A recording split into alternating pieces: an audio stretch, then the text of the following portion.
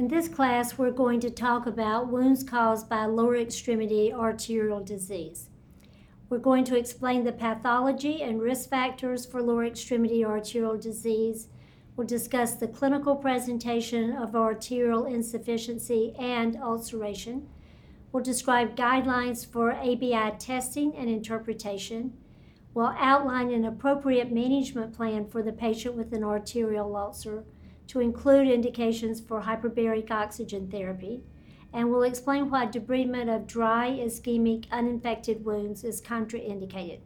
Of course, you probably already know that from our previous class where we talked about debridement in general. So you've got the video. If you want more in-depth content, Chapter 22 is an excellent overview of lower extremity arterial disease and ulceration, and the learning exercises will be very helpful to you in doing differential assessment of lower extremity wounds. So when you think about the pathology of arterial or ischemic ulcers, it almost always is atherosclerosis. And you already know a lot about atherosclerosis because it's exactly the same as that involved in coronary artery disease or in cerebrovascular disease. So you just channel everything you know about coronary artery disease and cerebrovascular disease, apply it to lower extremity arterial disease, and you'll be there. So what is it that causes atherosclerotic heart disease or brain disease or lower extremity ulceration? It typically starts with high levels of circulating lipids. Now, high levels of circulating lipids damage the blood vessels in two ways. First of all, they start to accumulate on the inside of the vessel and they result in plaque formation. And plaque formation, of course, is going to narrow the lumen of the vessel. They also cause endothelial injury. So let's look at each of those and then let's look at the end result. So plaque deposits, as we've already said, narrow the lumen of the vessel. But the other thing that happens is over time those plaque deposits become calcified. So not only is the vessel becoming narrower, but it's also becoming more rigid. Now let's look at what happens with endothelial injury. So high lipid levels damage the lining of the blood vessel. That damage, that injury, causes release of growth factors and production of collagen. That in turn leads to thickening and hardening of the vessel wall. So you've got two different processes that contribute to narrowing of the vessel and increasing rigidity or fibrosis of the vessel wall. The third thing that happens is the damaged vessel secretes abnormal levels of vasoconstrictors, the last thing that you need. So what you would need in that situation is vasodilators, but no, you get vasoconstrictors. Now, a lot of the factors that lead to atherosclerosis also increase blood viscosity and coagulability. So they increase the risk for emboli and thrombi formation. So now you've got narrow vessels that don't dilate well because they're rigid. You have increased formation of little clots that as they pass through the narrow vessels become lodged, and now you can get total occlusion of the damaged vessel.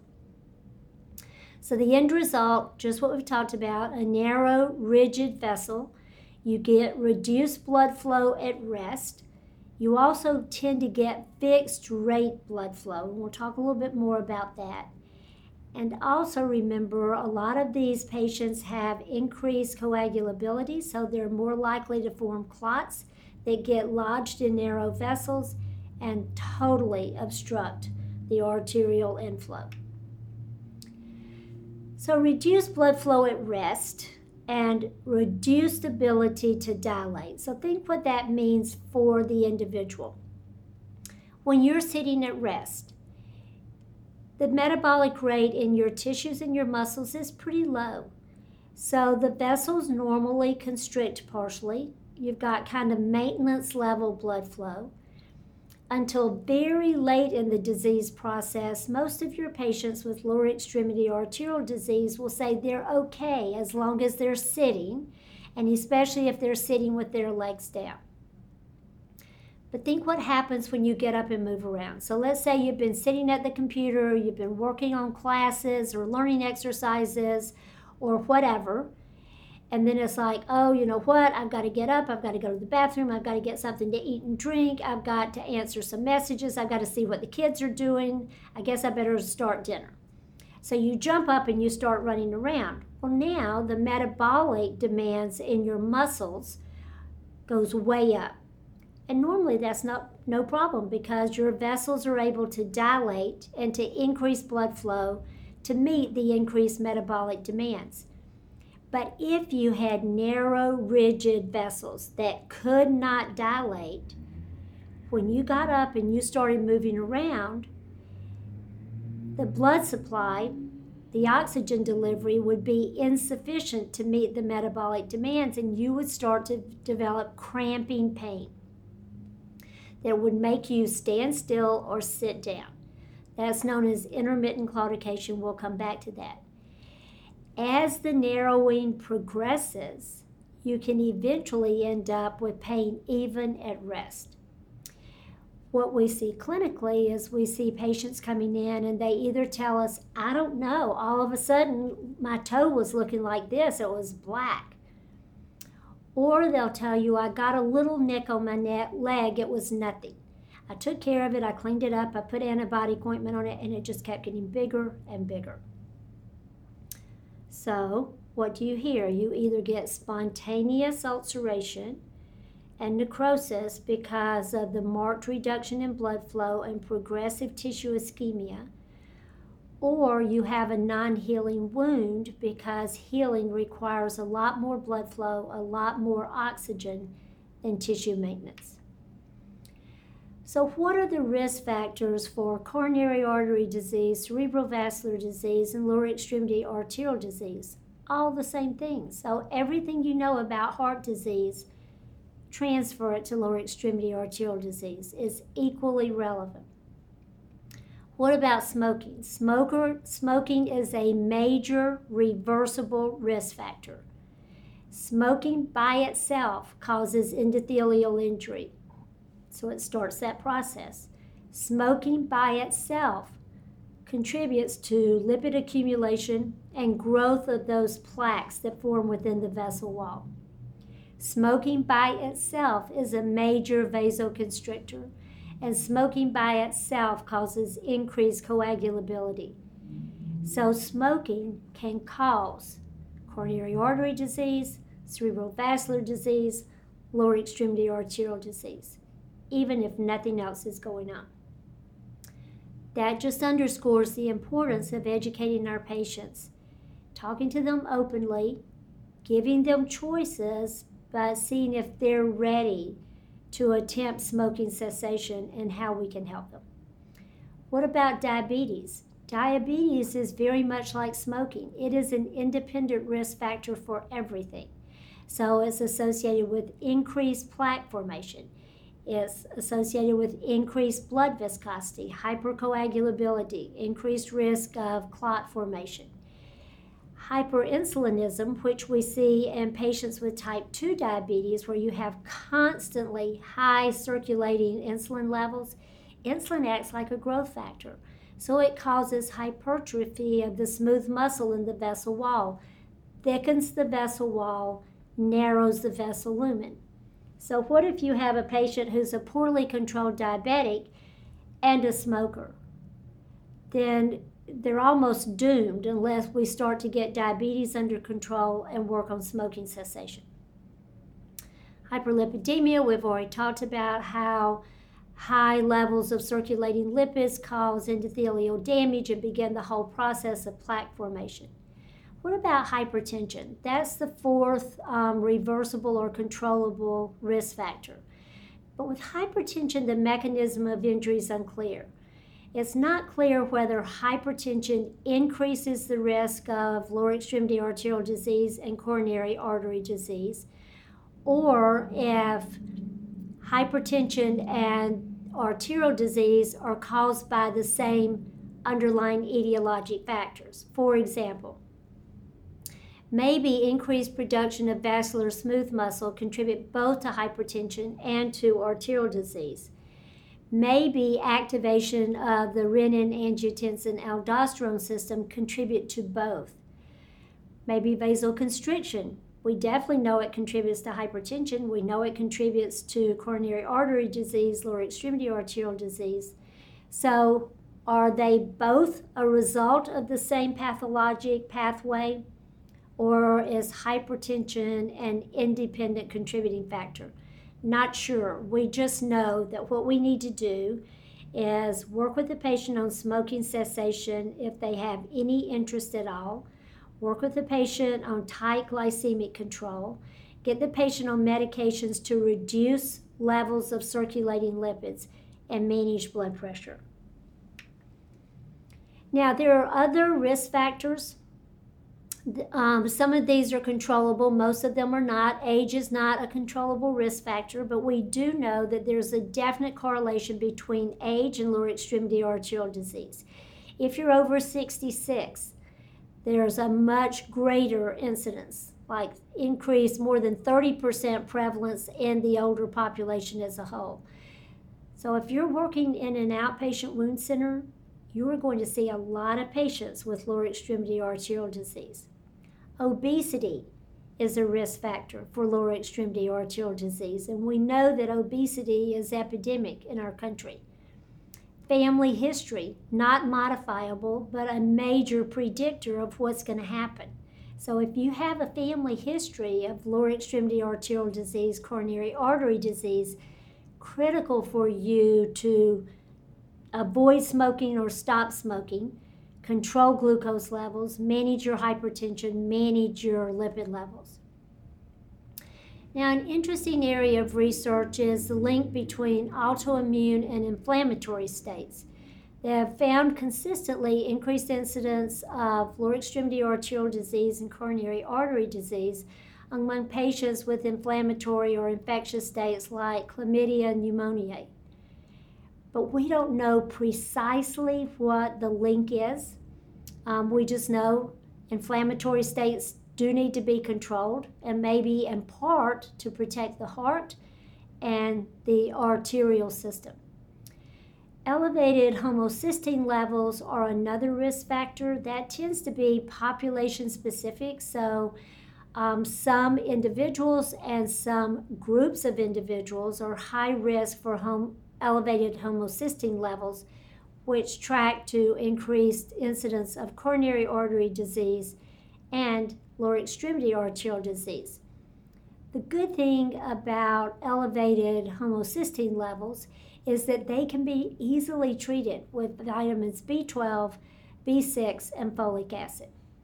So reversible risk factors, major reversible risk factors, smoking, hyperglycemia associated with diabetes, hyperlipidemia, and hypertension. Age, not controllable. Obesity can be modified. Family history, not controllable. Autoimmune and inflammatory states can be diagnosed, managed, and hopefully rendered reversible. And elevated homocysteine levels, definitely reversible. Now, when most of us think about coronary artery disease or lower extremity arterial disease, we link it in our heads to diabetes, and that's very accurate because diabetes is such a major risk factor. We know that this also occurs in non-diabetics, but there are big differences when you look at arterial disease in the diabetic, arterial disease in the non-diabetic. So we know lower extremity arterial disease has earlier onset in the diabetic population. If you're seeing a patient with an arterial ulcer in the outpatient clinic and they're non-diabetic, they're likely to be in their 60s, 70s, 80s. But if you're seeing someone who is diabetic, they might be in their 30s, 40s, 50s. Male to female ratio is essentially the same. But diabetics are much more likely to have bilateral and multi-segmental disease. So they're likely to come in, both legs are bothering them. When you do vascular workup, you find that there's multiple vessels and multiple segments of an artery that are involved, which means it's more difficult to treat, more difficult to bypass, because there's multiple areas of involvement. Diabetics are more likely to have disease that involves the mid-sized vessels of the lower leg, whereas the non-diabetic is more likely to have disease involving the larger vessels. So you think how many patients come in every day in hospitals across this country for femoral popliteal bypass grafts? Okay, well, that involves larger vessels, typically with one area of involvement. But diabetics, no, it's likely to be mid-sized vessels, multiple areas of involvement, much more difficult to bypass. Probably the most important things are the last two bullet points. Lower extremity arterial disease in the diabetic is much more likely to progress to limb loss. And the diabetic population is also at risk for small vessel disease. So you can have a diabetic patient, they come in, they have necrotic areas on their toes. But when you assess their foot feels pretty warm, they've got palpable dorsalis pedis pulses. Well, how could you have a palpable DP and necrotic toes? Because that dorsalis pedis vessel then feeds into smaller and smaller and smaller vessels. So if you have small vessel disease, you can get necrotic areas on the toes even though the larger vessels are patent.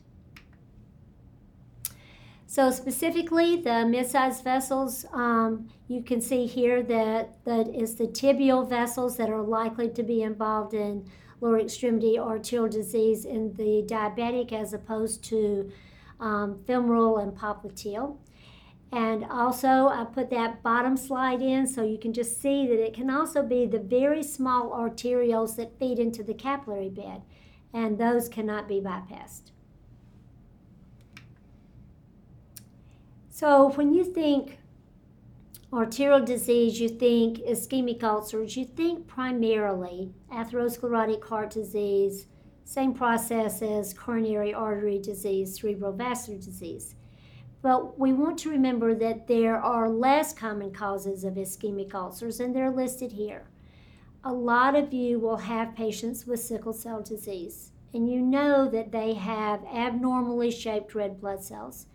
You know that those abnormally shaped red blood cells are likely to sickle and to obstruct blood vessels, especially in any kind of crisis. So they get sick with anything. They have any kind of febrile illness, and it frequently pushes them into crisis, sickling, and vessel obstruction with resultant ischemic ulcers. Your septic patients, how many of you have had critically ill patients who were septic, and then they had necrotic toes, or they had necrotic areas on their toes and maybe on their fingers and maybe other areas of the body? It's because they can shower microemboli. And those microemboli keep moving until they get to a vessel too small for them to pass through. So that's why we typically see evidence of microemboli showers on the digits when they get to very small vessels. You can have patients with vasculitis and vasculopathy. We're going to talk about that more in a later class, where there's direct damage and inflammation of the vessel wall. That can definitely cause ischemic ulcers, because what happens? Either they obstruct the vessel and get an acute ischemic area, or the vessel wall perforates and you get an acute area of ischemia. So vasculitis definitely causes wounds that have an arterial component. That's not the only thing going on with them, but there is an arterial component. And finally, and those of you who are working inpatient are seeing this a lot now, we have so many patients who are hemodynamically unstable and who require vasopressor therapy. And we know that use of vasopressors causes shunting of blood away from smaller vessels and away from the cutaneous circulation. We very commonly see, I know you see this too, where we're fighting to keep a patient alive. We've got them on multiple vasopressors and we're starting to see ischemia of the digits, of the toes, of the fingers, and sometimes they lose those digits. Sometimes we can salvage them by using topical nitroglycerin, sometimes we can't. Okay, so we've talked about causative factors for lower extremity arterial disease.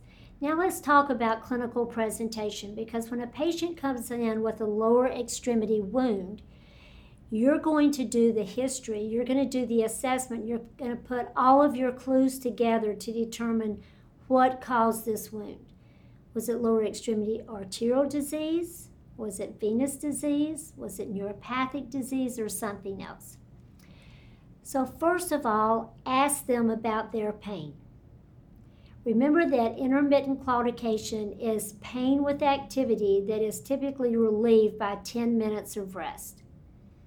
So you can ask the patient, are you able to walk distances without pain? Can you walk the same distances today without pain that you could 1 year, 2 years, 3 years ago? So I recently had a patient. On the chart, his diagnosis was venous disease. When I walked in, he had his legs down. I could see that he had dependent rubor, which we'll get to in a minute. So I asked him, how do your legs feel best? Are you sitting in the chair with your legs down because that's how they feel best? Yes. What happens when you get up and walk? Well, I can't walk as far as I used to. I can't walk to the mailbox anymore. I have to stop several times on the way to the mailbox because my legs are so heavy and kind of crampy. I can stand there for a few minutes and it'll get better, and then I can walk a little further, then I have to stand and wait again. That's classic intermittent claudication. Patients may report pain, they may report cramping, they may tell you that their legs are heavy and it's hard for them to walk. Progressive disease results in progressive pain. So how much reduction in blood flow do they have? You start out with intermittent claudication. You're fine at rest. Pain occurs with activity. Then you get to nocturnal pain. You go to bed. Now you put your legs horizontal. Now you don't have that gravity assist to the arterial circulation. The tissues become ischemic. You start to develop pain. You sit up on the side of the bed. A lot of you, if you ask your patients, they will tell you they sleep in recliners because then they can sleep with their legs down. I once had a patient and I was asking him about his pain. I asked him what made it better and what made it worse. And he's like, well, you won't believe me. I don't even want to tell you. And I'm like, I'm really listening. I'm really going to try to believe. What makes it better? What makes it worse? Well, what made it worse was going to bed and putting his legs up. What made it better, he said, was cigarettes, Lucky Strikes. And I'm thinking to myself, I don't believe that. And he's like, see, I can see it on your face. You don't believe me. But let me tell you, here's what happens. I go to bed. I wake up. My legs are killing me. Sit up on the side of the bed, grab my cigarettes, light it up. By the time I'm on my third drag, my pain's better. Well, why was his pain better? Because now he has gravity assist. You think I ever convinced him of that fact? No. Lucky Strike's got all the credit for that. So you start out with pain with activity, then you progress to nocturnal pain, and eventually rest pain. So rest pain means I'm just sitting here with my legs down, but I'm delivering such low volumes of blood and oxygen to my tissues that they're chronically ischemic and they hurt. I have pain even at rest. Typically, when you get to rest pain, you've got 90% vessel occlusion, so it's very advanced. We've already talked about they might tell you that their legs hurt. They might tell you that they have muscle cramping. They might just say that their legs are heavy. They can't walk very far. Now, one thing to think about is that the very same patients who are highest risk for lower extremity arterial disease also have diabetes and are at risk for neuropathic pain. So how do you sort out, is the pain they're having caused by ischemia, by the arterial disease, or is it caused by neuropathy? So you go back to what makes it better, what makes it worse.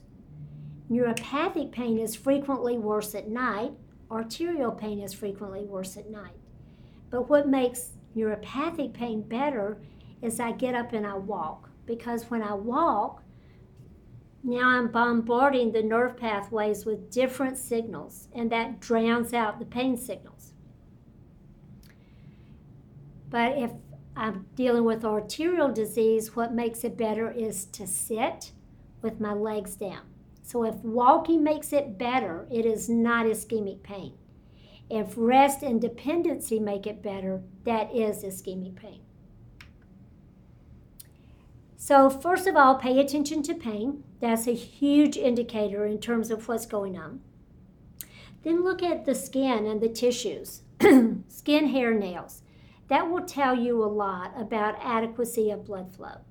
Because when you think about it, it takes blood flow to replace hair, to grow hair. It takes blood flow to replace skin cells. It takes blood flow to grow a normal nail. So if you have chronic tissue ischemia, you're going to have diminished hair growth. Now, this is a valid finding, but it's non-specific because a lot of people have diminished hair growth just with age, and that's due in part to hormonal changes. So very significant if they've had major reduction in hair growth over the past few months or years. But again, you don't hang your hat on that. You just note that as a finding. What about nails? If you have chronic ischemia, most of the time the nails will be very thin, and you'll see ridges in the nails. Again, sometimes this assessment finding is obscured because many of our patients have fungal infections involving the nails. Fungal infections cause thickening and discoloration of the nails. If they have a fungal infection, then you cannot use nail assessment as a contributing factor. You won't know if there's underlying thinning of the nails. But you will see thin, shiny skin. You've all seen this. Thin, shiny skin, minimal or no hair. You'll also see color changes. So if you put the leg up, keep it up until blood drains out, then you're going to see elevational pallor or cyanosis. You'll see a definite change in color compared to other areas of the body. And then when you put the leg down, you'll see that dependent rubor. So you see that in the slides on top. What causes dependent rubor? That dark kind of blue-red color to the tissues. It's because the chronic ischemia causes all the vessels to stay dilated, trying to increase oxygen flow to the tissues. So when you place the legs in a dependent position, those dilated vessels result in dependent rubor. Tissues are never getting their oxygen needs really met, so the vessels stay dilated, and that's what you see. There's something else you can check on. You can check on venous filling time. That's what you see at the bottom. So venous filling time, what you do is you raise the leg, pretend this is my leg. I'm raising the leg till my veins collapse. So now my veins are collapsed. Once my veins are collapsed, I lower the leg and I count the number of seconds for the veins to refill. Because of course, where's the blood coming from to refill the veins? From the arterial circulation. If it takes more than 20 seconds to refill the veins, that is independently indicative of lower extremity arterial disease.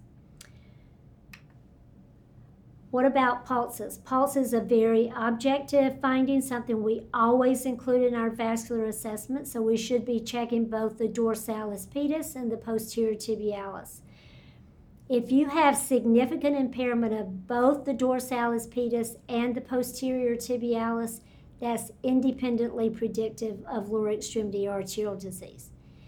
In contrast, If I have a very weak dorsalis pedis, or maybe I cannot even palpate it and I can barely hear it on Doppler, but my posterior tibialis is normal, that tells you that the DP artery just runs deeper to the soft tissues and can't be palpated or auscultated. But as long as your PT is normal, then that tells you you have adequate perfusion to the lower extremity. Probably the most definitive screening test for lower extremity arterial disease is the ankle brachial index. You'll have a lot of questions on this. In clinical practice, you'll have questions on this on our exams and on the certification exam. So you want to be really clear about what ankle brachial index tells you, how to perform it, how to interpret the results. So essentially what you're doing, you're comparing the blood pressure in the arms, which is almost always normal, to the blood pressure in the lower extremities. Normally, blood pressure in the arms and the lower extremities should be essentially the same or very close to the same number. But with advancing lower extremity arterial disease, you get deviation from that normal 1.00. So as the ABI drops away from 1.00 or rises above 1.00, then the farther from 1.00 your ABI is, the more likely it is that you have significant vascular disease. So let's talk about how you get the number, and then we'll talk about how you interpret it. So you want your patient to rest supine for 10 minutes so that everything has a chance to normalize. Then you're going to get your systolic brachial in both the right and the left arms using a Doppler stethoscope. So you apply the cuff, find the pulse, apply the gel, again find the pulse with the Doppler, inflate the cuff till you obliterate the signal, gradually deflate until the systolic signal recurs, and that's your systolic, and that's the only one you'll get is the systolic. So you write down right systolic is this, left systolic is this. Let's say that when you did my brachial pressures, you got 120 in the right and 140 in the left. You're going to use 140 as the comparator for both right and left lower extremity findings. So you always use the highest of the two brachial pressures for all your calculations. I think I got this slide out of order, so let me just finish telling you how you would do your ABI. So then, after you've gotten your brachial pressures, then you're going to put the cuff around each lower extremity, and you're going to get systolic pressure over the DP, systolic pressure over the PT.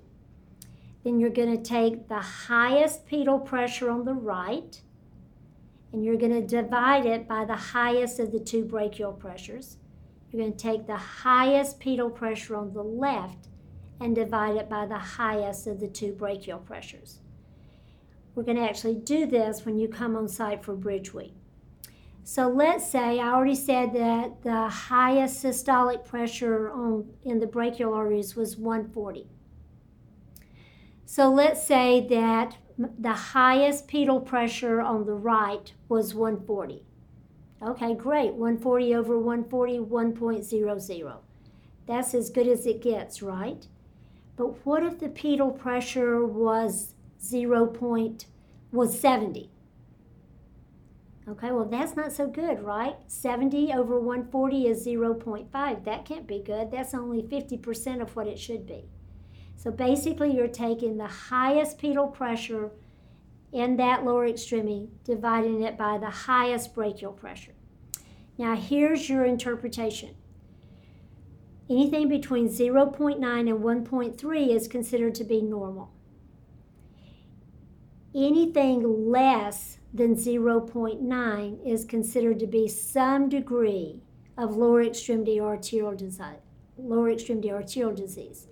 So 0.8 to 0.9 would be very mild. Blood flow would definitely be enough for healing and for standard compression if the patient needed compression. you would probably send that patient for vascular workup because they are beginning to develop arterial disease, but it would not be urgent. What if they're somewhere between 0.5 and 0.8? This is moderately severe disease, also considered to be borderline perfusion. Most of these patients would retain the ability to heal a wound if managed correctly. You could use low-level compression, modified compression if needed for edema control, but definitely they should get a vascular consult. As you drop below 0.5, the level of ischemia becomes progressively more severe, and the urgency of the vascular consult follows right along. So if I did an ABI and you had an ABI of 0.4, I would be setting you up a vascular consult immediately because you fall into the range of critical ischemia. Less than 0.4, you're high risk for limb loss. And then as it rises above 1.3, you have a different process going on. Now you have calcification of the vessels, making it very difficult to compress the vessel wall. That's particularly common in the diabetic population. So I want you to think about what's happening here. So let's take the patient who has a very low ABI. So maybe their ABI is 0.5 or less. What they have are very fragile vessels that are very easily compressed. There's minimal blood flow to keep the vessel open. That patient would be very high risk for tissue damage if you wrap them up in a compression wrap. Now let's take the patient whose ABI is 1.4, 1.5. They have vascular disease, but it's another type. Their vessels are calcified, they're rigid, they're very difficult to collapse. I don't know how much blood flow they're getting. I'm going to have to send them to the vascular lab to find out. But if someone did compress them, probably nothing would happen because they have rigid vessels. So low ABI, very fragile, easily compressed vessels. Elevated ABI, rigid, hard to compress vessels. Both result in diminished blood flow to the tissues, diminished oxygenation, increased risk of ulceration, and potential failure to heal. Notice that if you cannot obliterate the signal at 250 millimeters of mercury, your vessels are considered to be non-compressible, and you can't get an ABI. So any patient who has an abnormal ABI goes for a vascular consult. Anybody who has an ABI of less than 0.5 to 0.6, if the goal is healing, patients with an ABI greater than 1.3, any patient who has significant indicators of ischemia. So even if their ABI didn't look so bad, let's say their ABI is 0.7, but they're telling me they can just walk very short distances, they can't sleep in bed at night, they have to sleep in their recliner, they have a non-healing wound, they have dependent rubor, they're diabetic. I'm going to recognize that their ABI is probably not an accurate reflection of tissue perfusion because of the level of calcification. I'm going to send them to the vascular lab. I'm going to get an urgent vascular consult. So vascular consult anytime your ABI is abnormal, anytime you have significant clinical indicators of ischemia. Okay, so let's say that the patient came in, I did my initial workup, I did pulses, I checked skin, hair, nails, I did venous refill. I have all of these indications of vascular disease, of arterial disease.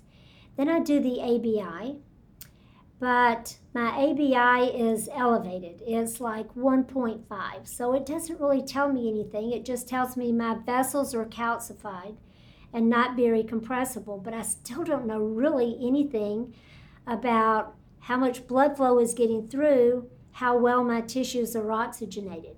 So what could I use to assess oxygenation, perfusion in the patient with calcified vessels and elevated ABI? When we send them to the vascular lab, they're likely to do a toe brachial index. So in doing a toe brachial index, you literally put a little tiny cuff around the great toe, and you compare toe pressures to brachial pressures. Now, they've tried doing these at the bedside. They're not accurate at the bedside. They need to be done in the vascular lab. Why do toe pressures give you more accurate readings than pedal pressures? And the answer is that the toe vessels are much less likely to be calcified. So you get a much more accurate measure if you use toe pressures. And if the toe pressures are less than 30, they're indicative of lower extremity arterial disease. Another great test to do is transcutaneous oxygen measurements, so that you actually measure how much oxygen is getting out to the tissues. One thing that makes TCPO2 so beneficial is that it will tell you if there's a problem either with large vessels, mid-sized vessels, or small vessels, because it tells you what happens at the end of the delivery. Okay, what happens out at the tissues? That's what we really want to know about. And delivery of oxygen to the tissues requires patent large vessels, mid vessels, and small vessels. So a very helpful test to do if you have access. Now, this is usually done in the vascular lab. Normal levels are considered to be higher than 40 millimeters of mercury. And we have good data that says as long as the tissue oxygen levels are higher than 40, you've got enough oxygenation for wound healing. If you have tissue oxygen levels between 30 and 40, that's considered to be an indeterminate zone. Some patients will heal, some won't. If your tissue oxygen levels are less than 20, pretty much you're not going to heal unless we can improve perfusion through revascularization, medications, whatever. So ABI is where we start. You do a TBI if you have an elevated ABI. If you want really accurate information that reflects both small vessel patency as well as mid vessel patency, and you have access, get a TCPO2. Cap refill time, yes, we know that normally if you press the nail bed or the toe pad, that you should get refill of the vessels within 3 seconds. And if it's delayed, we know that's indicative of lower extremity arterial disease. It's not considered to be as helpful as venous filling time, but it does give you a little bit of information. If you have the ability, you can literally take a stethoscope and auscultate over larger arteries, listening for bruits, which tells you you've got vessel damage. And sensory assessment. So you're probably thinking, sensory assessment, what does that have to do with arterial function? Well, if your tissues are chronically ischemic, it's going to negatively impact on sensory function. So a lot of centers are incorporating monofilament testing, sensory testing, into their arterial workup. And we'll talk more about sensory testing, monofilament testing in a later class. Now, there is a particularly severe form of lower extremity arterial disease known as critical limb ischemia. And this is advanced disease. These are patients who have chronic rest pain. They have non-healing ulcers. They might have gangrenous changes in the tissues. Their ankle pressures are very low. Their ABI is less than 0.4. Their TBI is low, and their TCPO2 is under 30 and usually under 20. So that tells you very minimal perfusion to the lower extremity. And here's the implications. Look at the 1-year mortality rate. So a lot of these patients actually die. Once they get to this level of lower extremity arterial disease, 20% 1-year mortality rate. 50% are going to require some kind of revascularization procedure. 40% are going to require amputation. Bottom line, if you have any of the signs of critical limb ischemia, they have chronic rest pain, they have non-healing wounds, there's any degree of gangrenous changes, they have low ABI, they have low TBI, they have low TCPO2, they have to see vascular now. Okay, so we've talked a lot about the pathology of lower extremity arterial disease. We've talked about the presentation of lower extremity arterial disease. We've talked about diagnostic studies. Now let's talk about the characteristics of arterial ulcers and management of arterial ulcers. So when it comes to lower extremity wounds, location is very instructive. If it is an arterial ulcer, the wound is going to be located either over the distal toes or foot or in an area of trauma. And let's talk about why that is. So you think, okay, blood originates from the heart. The toes are the farthest point from the heart. So if there's compromise in blood flow, if the delivery system is impaired, who's going to get in trouble first? Well, who's at the end of the line? The toes are at the end of the line. The distal foot's at the end of the line. So with advancing ischemic disease, you can get spontaneous necrosis, spontaneous ulceration of the distal foot and the toes. And that's the patient that's going to say, I don't know, I don't think I did anything, but all of a sudden, this is what happened. More commonly, a patient will say, well, I bumped into something when I was working in my basement, or I bumped into the coffee table when I was vacuuming, and it started out as a little bitty thing and just kept getting bigger. That makes sense, right? Because if you get a traumatic injury, you're not going to have enough blood flow, you're not going to have enough oxygen to heal the wound, and it's going to get progressively larger. Now, what if I have a patient with known lower extremity arterial disease? They've got all the clinical indicators. They've got maybe dependent rubor, minimally palpable pulses, delayed capillary refill, delayed venous filling time, low ABI, all of those things. And then they develop a heel ulcer. But all the surrounding tissue is viable. It's just the heel. And their history includes that they've been bedbound and they weren't keeping their heel off the bed. Is that due to lower extremity arterial disease, or is that a pressure injury? And the answer, of course, is it's a pressure injury. Yes, the lower extremity arterial disease made them higher risk because their tissue was somewhat ischemic at baseline. But notice that the area of necrosis, the area of tissue loss, is concentrated over the bony prominence where the tissues were compressed.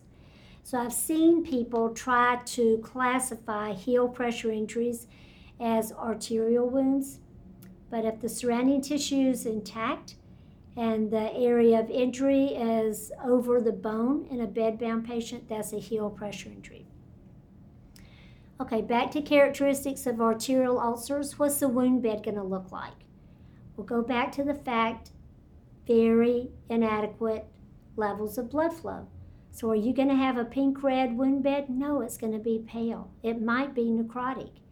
The wound edges typically look punched out. There's usually minimal exudate because exudate arises from the bloodstream.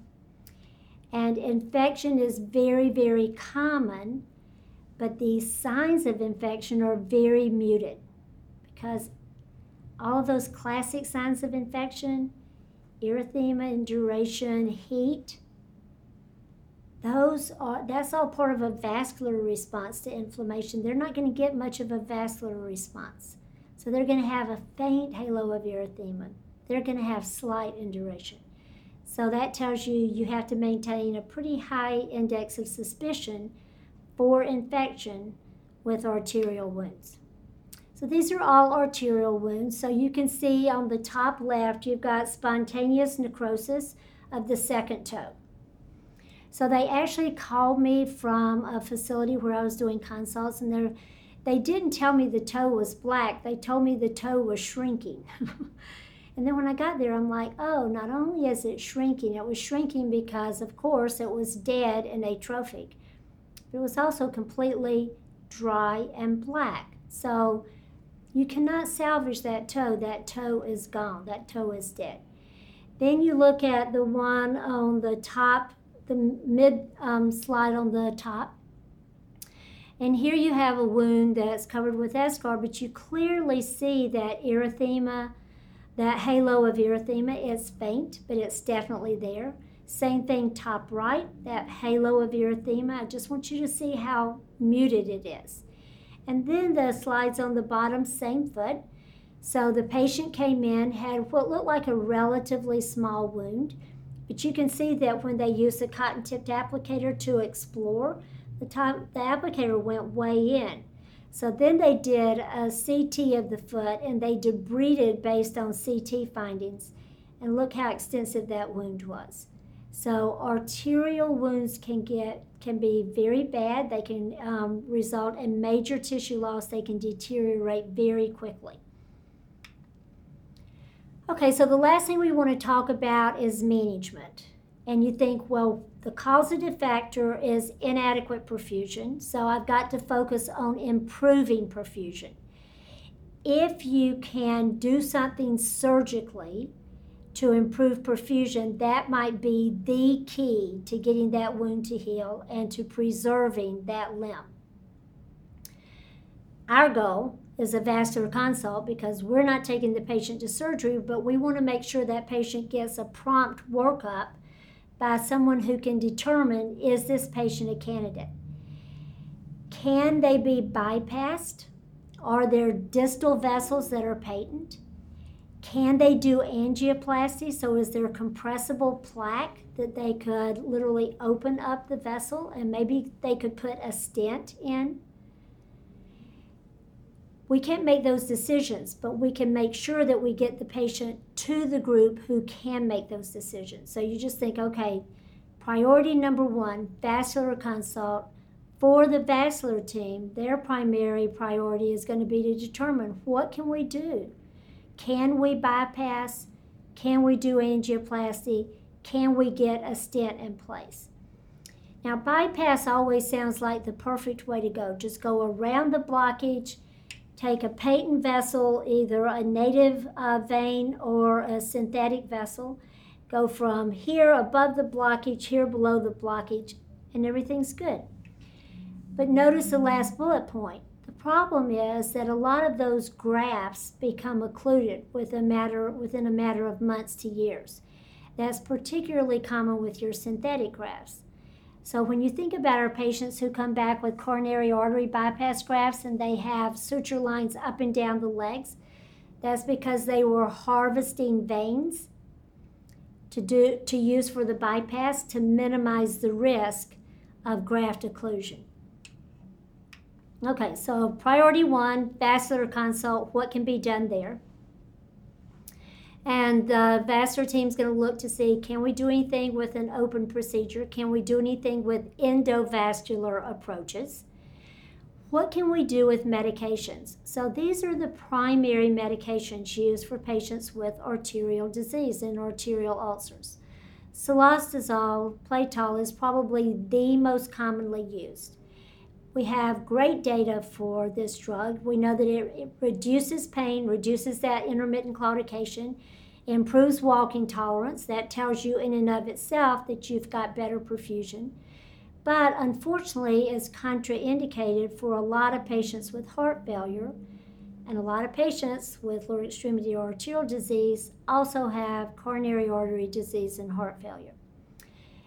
All of these patients should be on statins to get their circulating lipid levels back into normal range. So we know that statins improve ABI findings, they improve walking tolerance, they reduce the incidence of cardiovascular events like MI. You can use aspirin also to reduce the risk of disabling or fatal stroke, and it can help reduce the risk of cardiovascular events as well.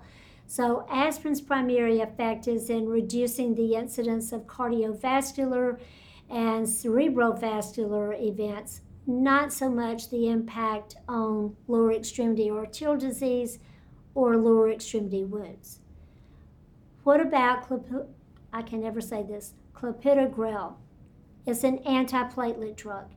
Well, you can see how an antiplatelet would be very helpful. So you prevent aggregation of the platelets, you reduce the risk of emboli, thrombus formation, you keep vessels patent.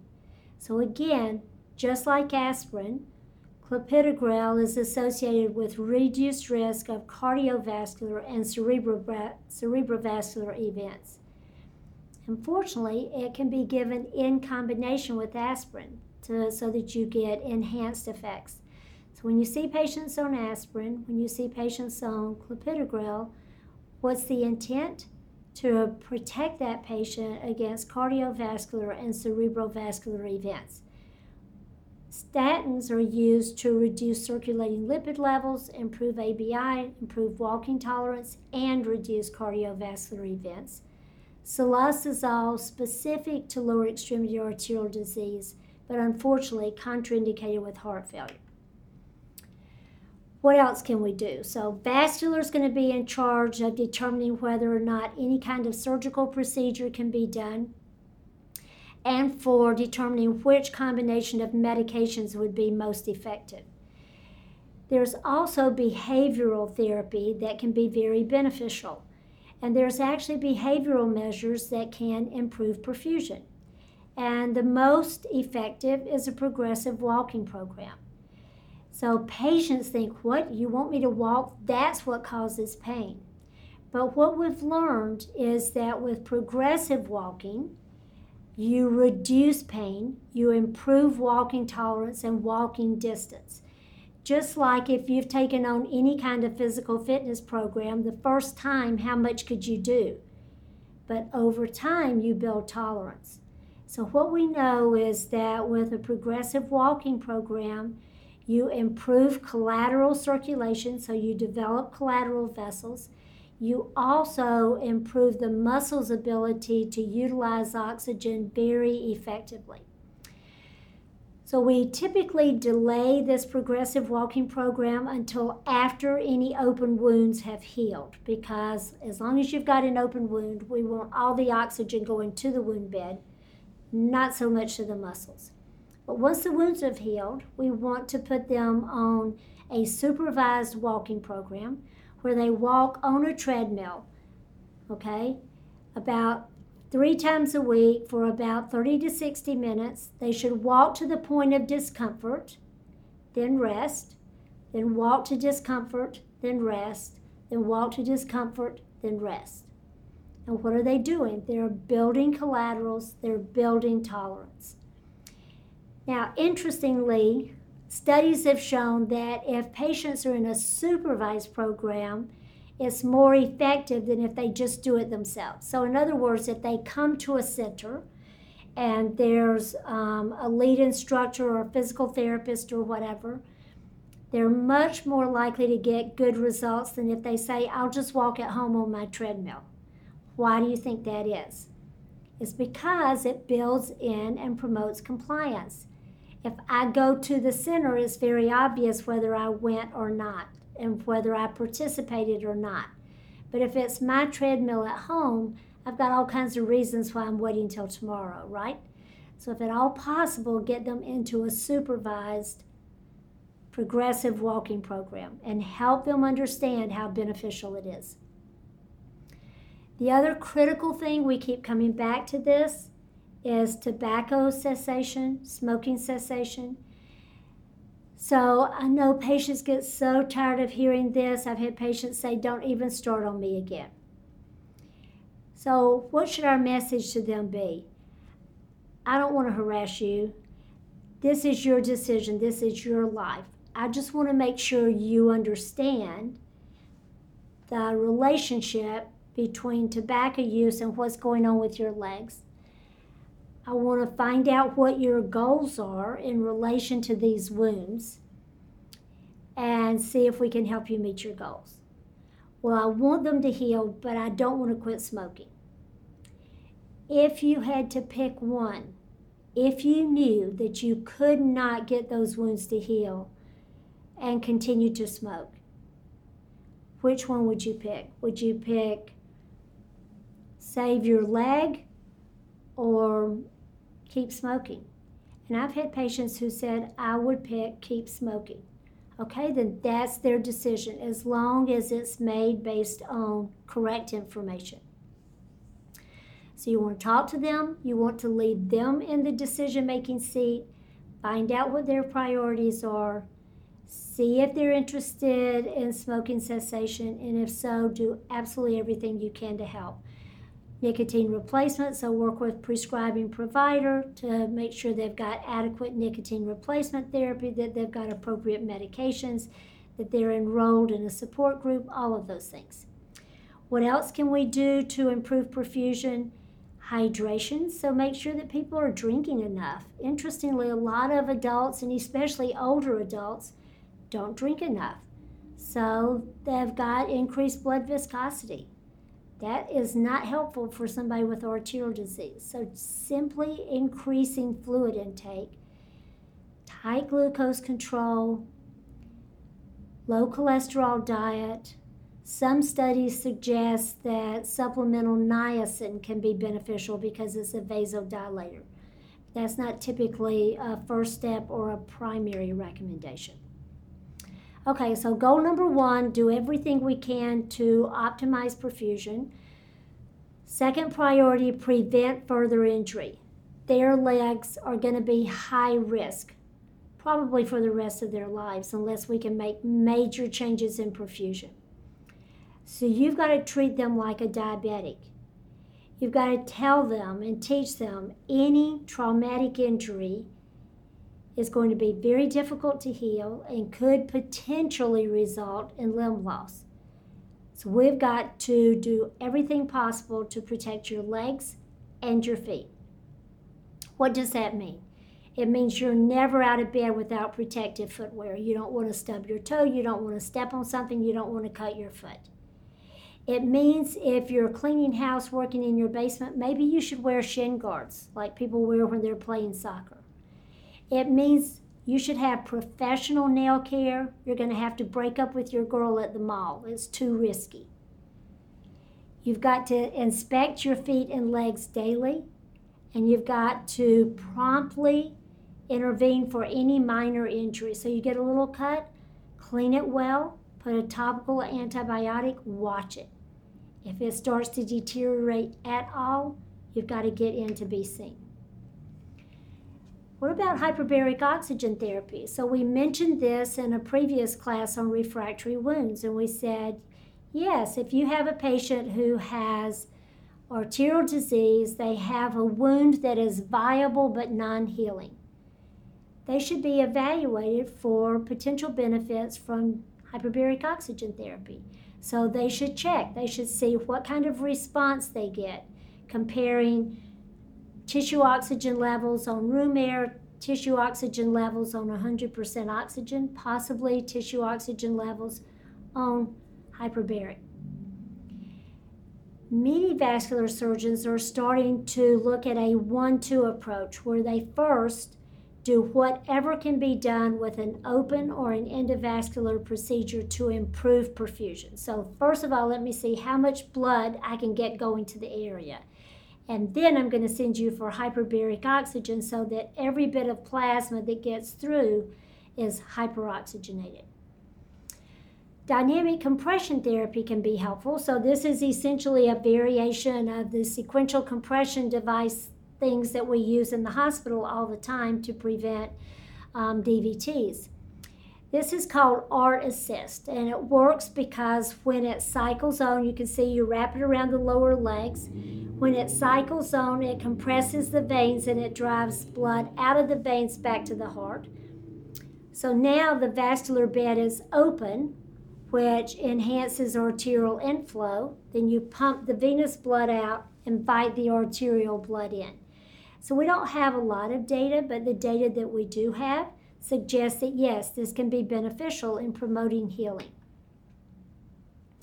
And then the last set of decisions we have to make relate to topical therapy. because whenever you go see a patient with a wound, the staff is going to want to know, what do I do? What do I put on it? So let's say that you have a wound that is covered with dry eschar and there are no signs of infection. Okay, at this point in time, when we know the wound is ischemic, it has not yet been revascularized. So it's ischemic, it's closed and protected, it's not infected. So you go back to your decision-making pathway about necrosis and when to debride. If your goal is maintenance or comfort, and the wound is dry and sealed, and there is no evidence of infection, you leave it alone. Debridement would be contraindicated because it would turn a closed wound into an open wound, and that wound would be very high risk for infection. So these are wounds that we paint with betadine. We either wrap them with dry gauze or we leave them open to the air and we monitor. But what if I have a necrotic wound that's infected, or a necrotic wound that is no longer sealed, it's now draining? Then you have to debride to control the infection to minimize the risk of limb loss. Of course, you would also place the patient on systemic antibiotics. Would I debride this wound using instrumental debridement? No, that would be crazy and very high risk. So I'd be sure the patient was on antibiotics, and then I would initiate debridement probably with a chemical agent because I'm trying to kill bacteria. I need an agent that works independently of blood flow or white blood cell function. If the wound is open, or if the wound has been revascularized, then I should move ahead. I should follow all of my principles of moist wound healing. So I should eliminate necrotic tissue. I should implement measures to control bacterial loads. I should absorb any excess exudate while keeping the wound surface itself moist, and monitor the wound, follow it along.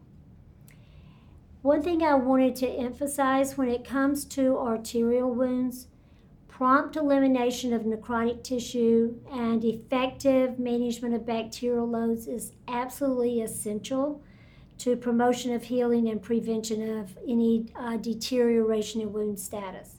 So that's one of the things that they've found over and over with diabetic wounds and ischemic wounds, is there's that correlation between necrotic tissue and infection and limb loss. So necrotic tissue supports bacterial growth, then you can get overwhelming infection. Overwhelming infection frequently tips the balance and you end up with amputation.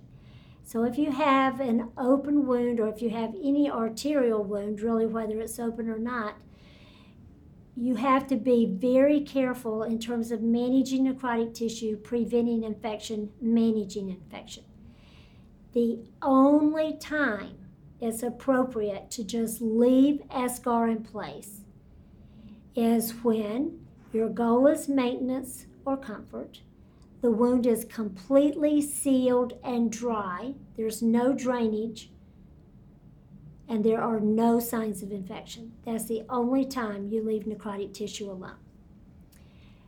When we're dealing with arterial wounds, we're always very aware that these wounds are very, very high risk for infection. So if we are dealing with an open wound, we're likely to use antimicrobial dressings, and we will use occlusive dressings with tremendous caution. So to summarize, what's going on with arterial ulcers? Basically, you have diminished blood flow to the tissues, diminished oxygenation of the tissues, renders those tissues very vulnerable to spontaneous ulceration or necrosis, or to failed healing of traumatic wounds. Always, our goal is to improve perfusion, either through vascular interventions, bypass, or angioplasty to flatten plaque, through use of medications, through use of smoking cessation, through use of progressive walking programs.